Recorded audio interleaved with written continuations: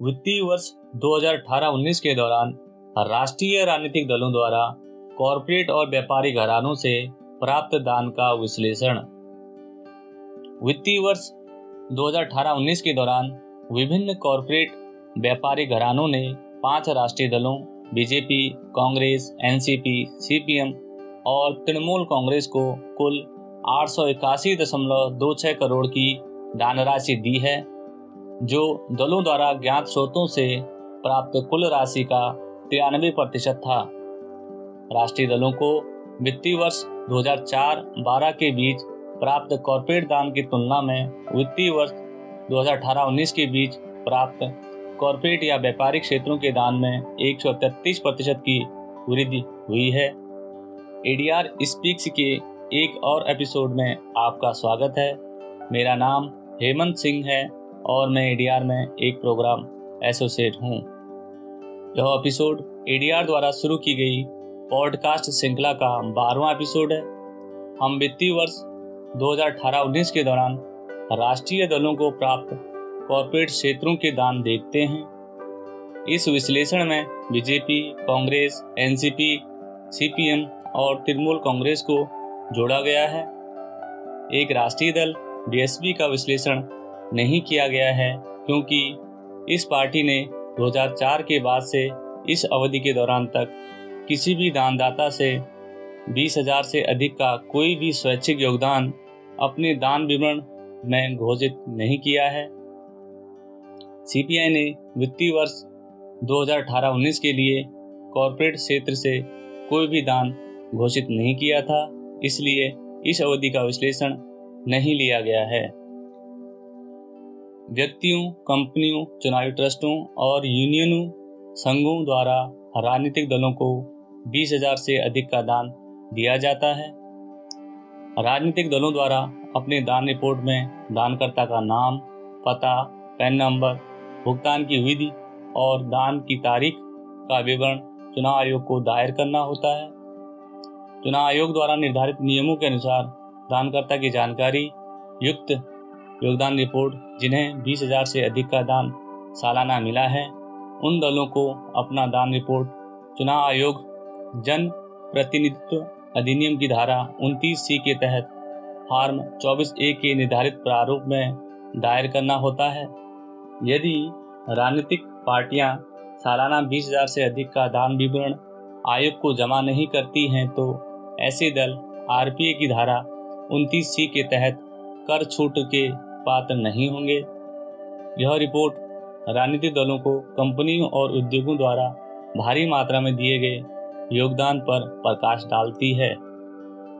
राजनीतिक दलों को विदेशी कंपनियों के योगदान को स्वीकार करने की अनुमति नहीं है। कोई भी सरकारी कंपनी किसी भी राजनीतिक दल या व्यक्ति को किसी भी राजनीतिक उद्देश्य के लिए प्रत्यक्ष या अप्रत्यक्ष रूप से चंदा नहीं देगी। हालांकि चुनावी बॉन्ड और इसके साथ एफसीआरए संशोधन ने बेहिसाब राजनीतिक फंडिंग को बढ़ावा दिया है।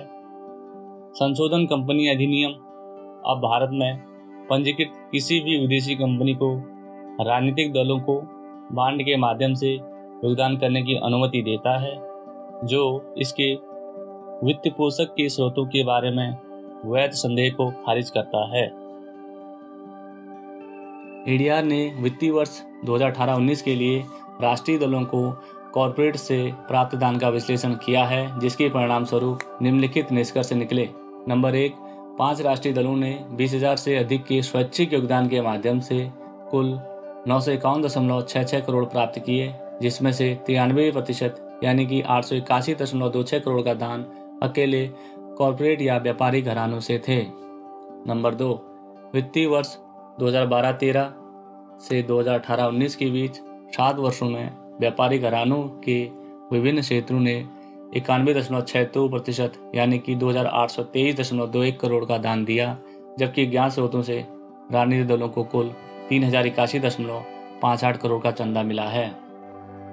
नंबर 3, बीजेपी को कॉरपोरेट से 698.14 करोड़ का अधिकतम दान मिला है, जो वित्तीय वर्ष 2018-19 में पार्टी के 20,000 से अधिक के कुल योगदान का 94% है। इसके बाद कांग्रेस ने विभिन्न कॉर्पोरेट और व्यापारी घरानों से 127.602 करोड़ की दान राशि घोषित की है। नंबर 4, राष्ट्रीय दलों ने वित्तीय वर्ष 2018-19 के दौरान सबसे अधिक 881.26 करोड़, इसके बाद वित्तीय वर्ष 14-15 में 573.18 करोड़ और वित्तीय वर्ष 16-17 में 563.19 करोड़ का दान कॉर्पोरेट क्षेत्रों से घोषित किया है। वित्तीय वर्ष 15-16 में कॉर्पोरेट से राष्ट्रीय दलों को दान कम होकर केवल 76.94 करोड़ हो गया है। नंबर 5, वित्तीय वर्ष 12-13 और 18-19 के बीच बीजेपी को 2319.54 करोड़ का अधिकतम कॉर्पोरेट दान मिला, जो 7 वर्षों में कुल कॉर्पोरेट दान का 82.16% था।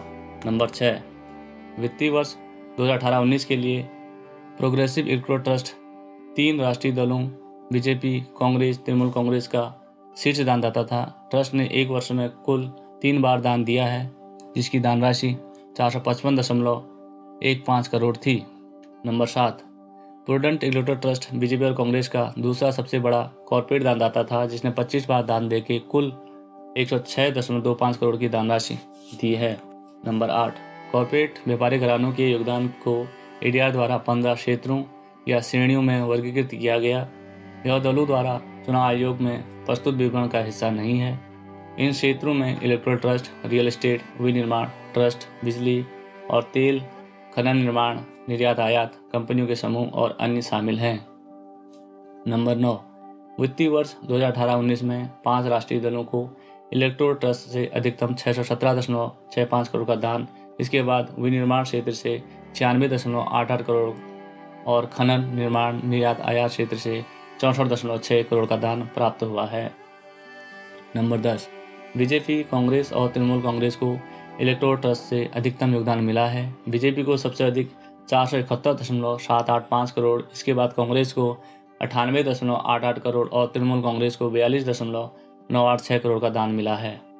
नंबर 11, एनसीपी को खनन निर्माण और निर्यात आयात से 5.65 करोड़ का अधिकतम दान प्राप्त हुआ है। नंबर 12, दलों ने गैर संकलित क्षेत्रों से 20.57 करोड़ का दान प्राप्त किया है, जिनका विवरण ऑनलाइन इंटरनेट में उपलब्ध नहीं है या उनके व्यापार की जानकारी में अस्पष्टता देखी गई है।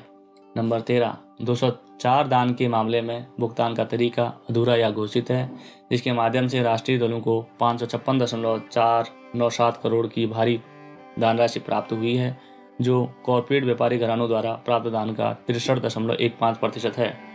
तृणमूल कांग्रेस ने अपने सभी कॉर्पोरेट का दान का भुगतान विवरण अधूरा या घोषित दिया है। वित्तीय वर्ष 16-17 और 17-18 के लिए भी भुगतान की यही स्थिति थी। नंबर 14, राष्ट्रीय दलों द्वारा घोषित दान रिपोर्ट में पैन या पैन और पता दोनों के विवरण से संबंधित कोई भी जानकारी नहीं है। इस तरह के योगदान से दलों ने 58.395 करोड़ की राशि एकत्रित की है।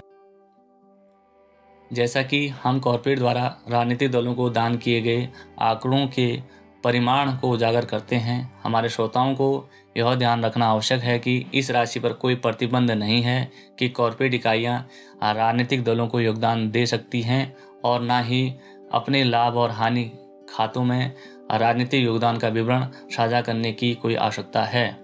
साल 2017 में कंपनी अधिनियम 2013 की धारा 182 में संशोधन के बाद पूर्व की सीमा 7.5% को हटा दिया गया है। इससे भी महत्वपूर्ण बात यह है कि व्यक्तियों, कॉर्पोरेट और अन्य विवरणों से धन के स्रोतों से संबंधित जानकारी जैसे दाता का नाम, पैन नंबर, भुगतान का तरीका आदि की जानकारी हमेशा दलों द्वारा सही ढंग से प्रस्तुत नहीं किए जाते हैं।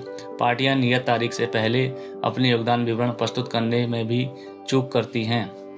अब तक उनकी रिपोर्ट में ऐसी सूचनाओं के अधूरे गैर प्रकटीकरण या विवरण समय पर दाखिल करने में विफल रहती हैं, तो इस तरह की गैर जिम्मेदारी के लिए दंड का कोई प्रावधान नहीं है।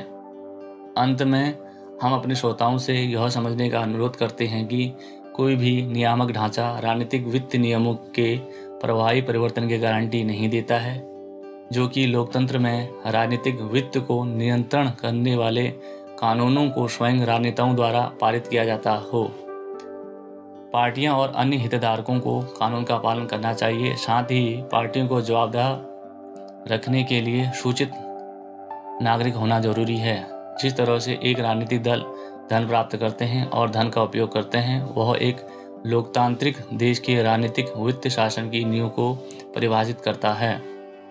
मुझे आशा है कि आप सभी को यह एपिसोड उपयोगी और रोचक लगा होगा। यदि आप हमारे काम को पसंद करते हैं तो आप हमारी वेबसाइट www.adrindia.org पर पॉडकास्ट की सदस्यता लें और adr@adrindia.org पर अपनी प्रतिक्रिया हमें लिखना ना भूलें। हम एक और अद्भुत एपिसोड के साथ 2 सप्ताह में फिर हाजिर होंगे। तब तक के लिए बने रहिए और सुनने के लिए धन्यवाद।